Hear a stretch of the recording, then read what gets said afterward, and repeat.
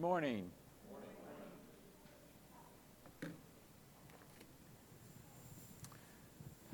Thank the music team for leading us in worship, bringing us before the throne of grace. And now it's time to turn to the Word of God and let Him teach us. So let's pray again. Father, we thank you for this time of the service. Thank you that we were able to join our voices in praise, and now ask you to open our eyes and our hearts for the truth that's in your word. We pray in Jesus' name. Amen.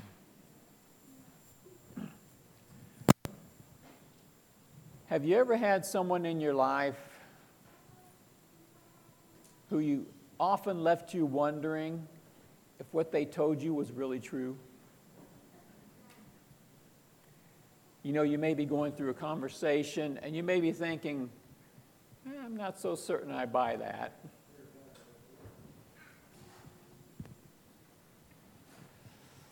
You know, and it could be different types of conversation where you think that. Could be someone denying that they did anything wrong, trying to avoid punishment. Maybe someone changing some of the facts of a story in order to, or maybe adding a few extra details in order to come out like the hero. You know, some politicians have earned very strong reputations for consistently lying. Almost any time they open their mouths, they're lying. But of course, it's not just politicians, is it? It goes beyond that. There was a lady, excuse me, who told of an incident that she experienced on her way home as she stopped at the corner deli. She was on her way home from work, and she wanted to get a chicken for supper. So she asked the butcher there at the corner deli, you know, to get her a chicken or show her what chicken that he had. And so he reached into this barrel and grabbed the last chicken in the barrel. Of course, she couldn't see that. But then he took it out, put it on the scales behind the counter, and told her how much it cost. Well, she looked at that chicken, and she was thinking, you know, I really need a larger one than that. She goes, do you have any larger ones? Well, of course, that was his last one, but he took that chicken, he put his hand back into that barrel, moved it around, pulled out the same chicken, flopped it on the scales. He said, that one weighs 1 pound more. Well, the woman thought for a moment, trying to, you know, see what her options were. She said, okay, I'll take them both.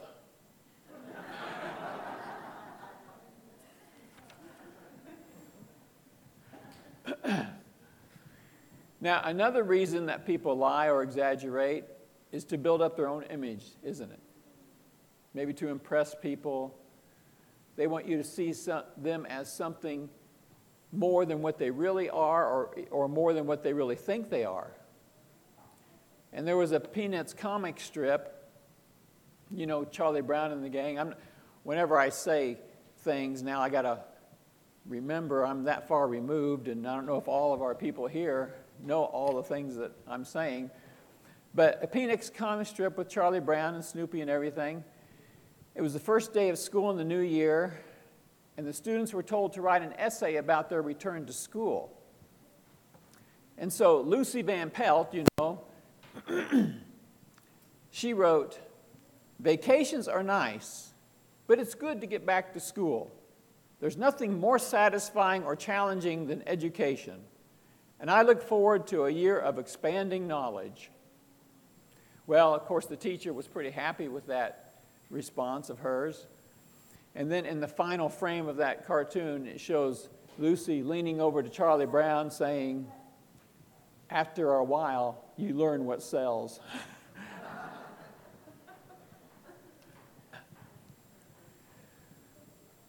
Are you ever tempted to use what sells? You know, you want to impress. Maybe you want to prove your point to someone. We might be tempted to slip into exaggeration, or maybe just readjusting the facts a little bit to make them more favorable toward us. Well, Jesus had something to say about this in the Sermon on the Mount. And we've been going through the Sermon on the Mount. So I'd like you to read along with me as we read chapter 5, verse 33.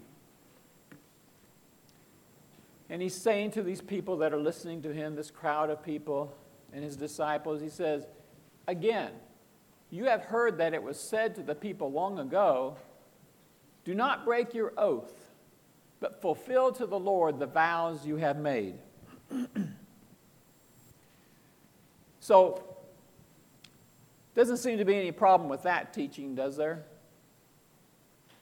Jesus is saying, fulfill the vows you made to the Lord. Don't break your oaths. Nothing could really be simpler, could it? You'd make a promise, you want to keep that promise. And you want to be faithful to the Lord and following through on what you promised to do.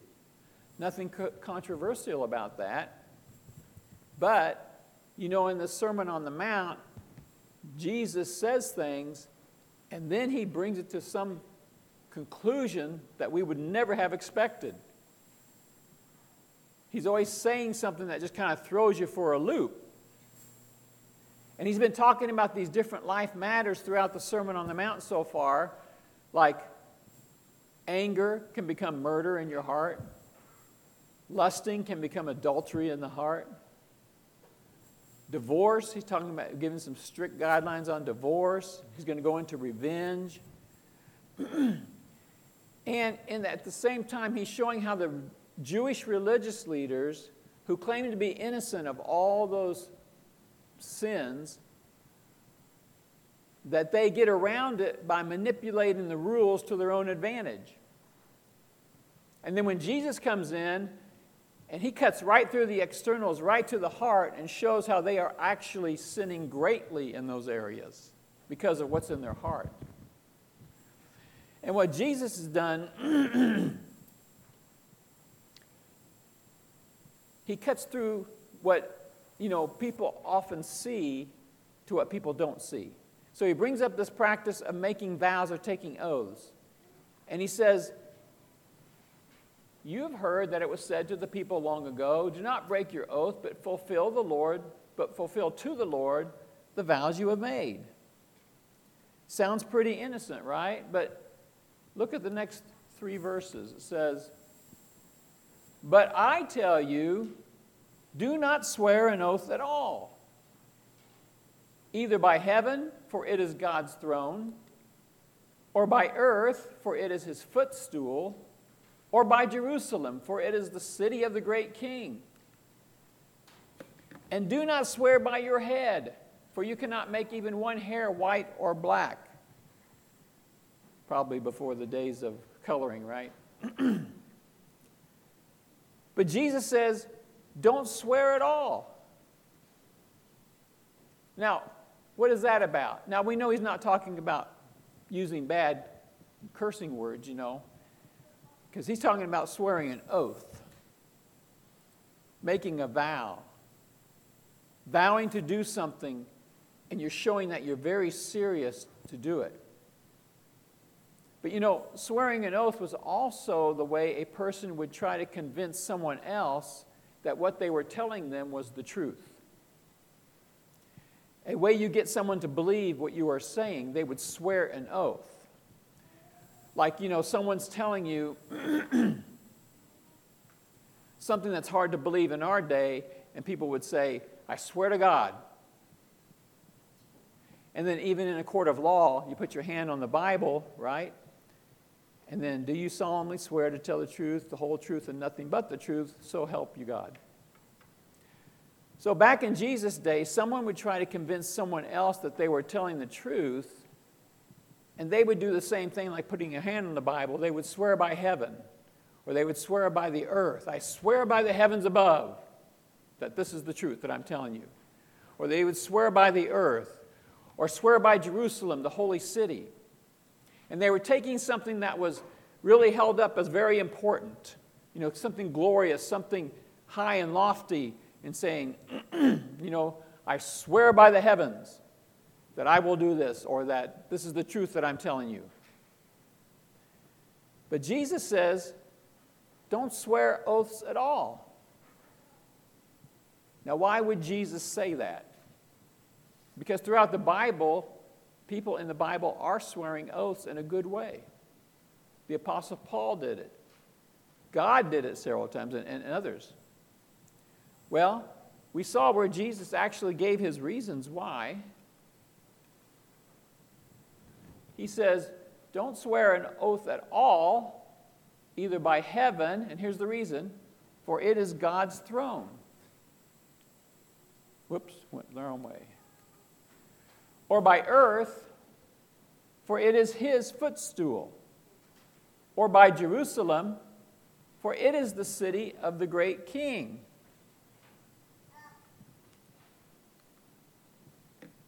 And even says, do not swear by your head, for you cannot make one hair white or black. Now, what does all of that mean? Well, like many other things, so many other things, in the religious leaders of that day had taken this practice of swearing oaths and turned it into a racket.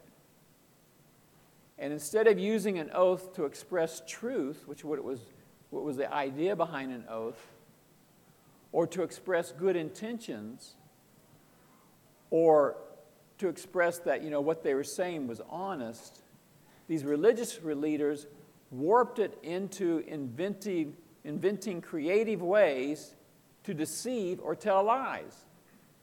It became a whole system of manipulation unto itself. They took it and just depraved it. Now, I want to show you out of Matthew chapter 23 an example of this. It's 23:16 through verse 22. And this is just Jesus talking to just the group of religious leaders. He says, woe to you, blind guides. You say, if anyone swears by the temple, it means nothing. That means you're not held to it. You don't have to be held to it, whatever you promised. But anyone who swears by the gold of the temple is bound by that oath. You blind fools, which is greater, the gold or the temple that makes the gold sacred? You also say, if anyone swears by the altar, it means nothing. You're not bound. But anyone who swears by the gift on the altar is bound by that oath. You blind men, which is greater, the gift or the altar that makes the gift sacred? Therefore, anyone who swears by the altar swears by it and everything on it. And anyone who swears by the temple swears by it and everything, and the one who dwells in it. And anyone who swears by heaven swears by God's throne and by the one who sits on it. So they had taken this oath-taking practice and turned it into an intricate system. And they would use it to give the appearance of having the greatest of intentions to carry through on a promise. But then if they got held accountable, if someone approached them on it, they could say, that was the temple, not the gold of the temple. They really invented a way that they did not have to keep their promises. The exact opposite of what it was made for. They even had the Jewish writings called the Mishnahs. You can go to those today. The Mishnahs, and part of the Mishnahs would explain that whole system of what was bound, what you were bound by, and what you weren't bound by. Those are Jewish writings from that time. And they followed that system, and so they just basically emptied out the command. And as they developed the carefully crafted system of oath swearing, one thing that they tried to avoid was slipping into blaspheming God. They were real concerned about that. They didn't want to blaspheme God. They didn't want to mention his name, so they couldn't blaspheme it. But then on the Sermon on the Mount, Jesus is telling him when they swear by heaven or earth or Jerusalem, they are bringing God into their oath because heaven is God's throne, the earth is his footstool, and Jerusalem is his holy city where he is going to reign from. It's his kingdom city. It's his throne room. And he says, and don't even swear by your head because you can't control it. He created us. We don't control when we live, die, grow gray hair, that sort of thing. So we can't even swear by that. So that is why Jesus is telling them to avoid swearing oaths at all, because the religious leaders have turned it into a vehicle for evil and deception. And so verse 37, chapter 5 says, all you need to say is simply yes or no. Anything beyond this comes from the evil one. So we see what Jesus had to deal with in his day. Pretty strong language here when he says that the things that they are doing comes from the evil one, referring to the religious leaders who have cooked up this whole system of high-sounding language to make themselves look holy even while they are lying through their teeth.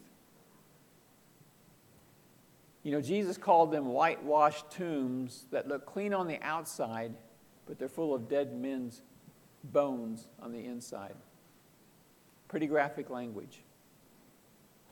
So, what is our takeaway from this passage? What does God want from us in this area of our lives? Isn't Jesus saying here, just be an honest person? Be a person whose words can always be trusted. Be careful with the way you talk so you don't lead somebody on into a wrong thought or a false impression. Don't have hidden meanings behind your words. We really don't want people walking away from us thinking, I don't know about that. I don't know if I can trust what he's saying. See how this strikes you. There's a man named Robert Cunningham in New York, and he was eating at his favorite restaurant where he had eaten for 7 years. He was a policeman. And there was this waitress that had been working there for 19 years who worked at the restaurant. And they got to know each other on a friendly basis because of his time at the restaurant. And after his meal one night, Robert made a good-natured offer to Phyllis. He said she could choose.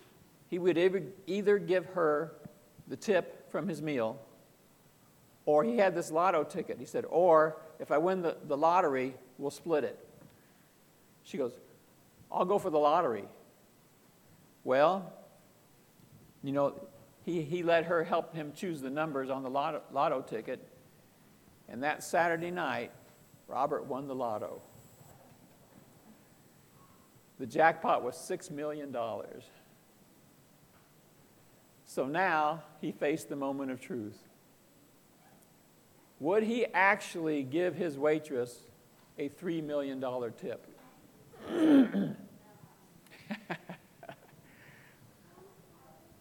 Now, can you think of any nice way you could get out of that? This Robert Cunningham was a police sergeant, a husband, a father of 4, a grandfather of 3, and he was being interviewed by the newspaper, of course, since he won the lotto. And he was asked about this, and he said, I won't back out. He goes, besides, friendship means more than money.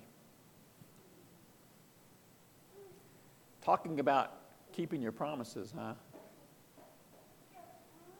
I would say that Robert Cunningham was a trustworthy, honest man. Tested severely, right? But why is it that people lie or lack honesty? Why are we plagued with that? You know, sometimes it becomes habit to some people. They've just grown up in that kind of an atmosphere. They just learn that lying is the way you get by in life. I had neighborhood friends like that, and it was more surprising when they weren't lying than when they were. And you know, there's times we might fudge the truth a little bit in order to manipulate others. Maybe present a little bit of a false picture in order to try to get somebody to help us or just to try to move forward in some way. Change the story a little bit. I tend to think that a lot of dishonesty might come from insecurity. I think insecurity drives so much of so many people's lives, most people's lives. It's when we're too worried about what others think of us. And it kind of traps us. We try hard to impress someone else, so we hide who we truly are. We don't let them know, important things. And we do that because, we, as church people, Christians, we're supposed to be living kind of like on a different level than the average person that doesn't know Christ. And so we don't want to be seen with our faults and our weaknesses exposed. So we may engage in a little phoniness here and there, hide a few things here and there, for others' sake, of course. We may use Christian talk that hides a certain amount of reality. And not that we're complete hypocrites, but maybe not always totally honest. Because we're just a little bit afraid of what people will think of us. They know we go to church. And I was insecure when I was growing up.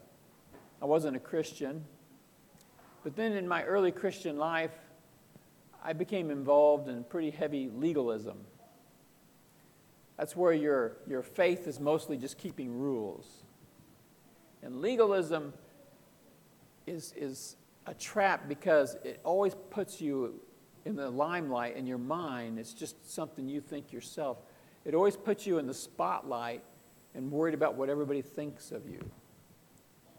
Because your faith is largely following certain rules. And then not only are you concerned about it, but then you start judging others to see if they're following those same rules. And we were involved in a group, Laura and I were involved in a group early in our marriage. I mean, it wasn't all just hard labor, but there was that part of our Christianity was making sure you didn't do the wrong thing, which now some of those things, they really weren't wrong. But it was just we were trying to keep the standards of the group. It was for that public image. In that day, back in the late 70s and the early 80s, at least in our group, Christians didn't go to theaters. And so we would talk about that, and if somebody went to a theater, you'd just kind of go, oh, that poor Christian person. And then there'd be discussions about, should we go to a theater? And someone would say, well, that's worldly, going to a theater. And somebody else would say, well, you can go to a good movie at a theater. And the person would come back with, yeah, but you see, you're standing in line outside of the theater. You got all these marquees, these posters of what movies, and somebody sees you there, and they don't know which movie you're going to. That's a pretty heavy cloud to live under, There was this one popular radio preacher, large church pastor. And he told how he and his family, his wife and children and him, were standing in line in a theater. And someone walks up to him, and he just happened to know them, and they said, what are you doing here? Like a pastor at a theater? And so he said he never went to a theater again after that. But it's an image thing, isn't it? It's an insecurity thing. So out of insecurity, we're not completely honest, are we? Or it could be we fall into that not being completely honest by not attending certain activities. Because, when you hear of other people attending those activities, you act like you're sorry for them and you want to help them. On the other hand, you kind of feel proud because it's them. You get to look down at them. So it breeds pride also. if you're into that. And then also, we're not being honest or real. We're just trying to fit an image out of insecurity and legalism. But thankfully, as I kept reading my Bible, I started noticing how Jesus was truly honest, truly devoted to God, and wasn't worried about keeping all the religious requirements from the religious leaders. Even though they came down hard on him, even though they spread rumors about him, awful rumors about him, yet he held to the standards that he knew were right. And he was truly holy, and he was truly honest. He was truly secure in his faith. He was truly dedicated to God. And that heart given over to God is what led him. So, as I got more into the scriptures, and I started meeting people outside of that circle, Christians outside of that circle, some were doing things that, whoa, I didn't know Christians could do those things. And it really came down to, am I really loving God? Am I really devoted to Christ? And then you can go and live in complete honesty. So, we don't have to overburden ourselves by trying to keep up a false image. And I said that I was very insecure in my grade school days when I went to school, because I went to a school where kids I thought they were wealthy off the map. I learned later it wasn't that way. And I thought we were in poverty. But it wasn't that way either with us. But trying to keep up that false image, it's really a form of dishonesty, isn't it? And what we want to do is to live honestly out of an authentic love for Christ, the one who gave himself for us so that we could live with him forever as he comes and sets up his kingdom, his worldwide kingdom. And we're able to see him sitting on his throne. And we will have redeemed bodies, and the earth and the universe will be totally renewed. And we get to live with him forever. And so now, we don't have to worry what other people think. We do have to be concerned that we are following Christ. And then we can be honest people, and we can show others the honest way to Christ. Let's pray. Father, we thank you for just your word, and we thank you for even the stories of Jesus and how he acted and how he led an honest life, being very secure in your love. And Lord, we pray that we could follow that model and increase our love for you and not worry about others, but be there just to help them and just follow you and be concerned about being true to you and being an honest person. We pray all this in Jesus' name. Amen.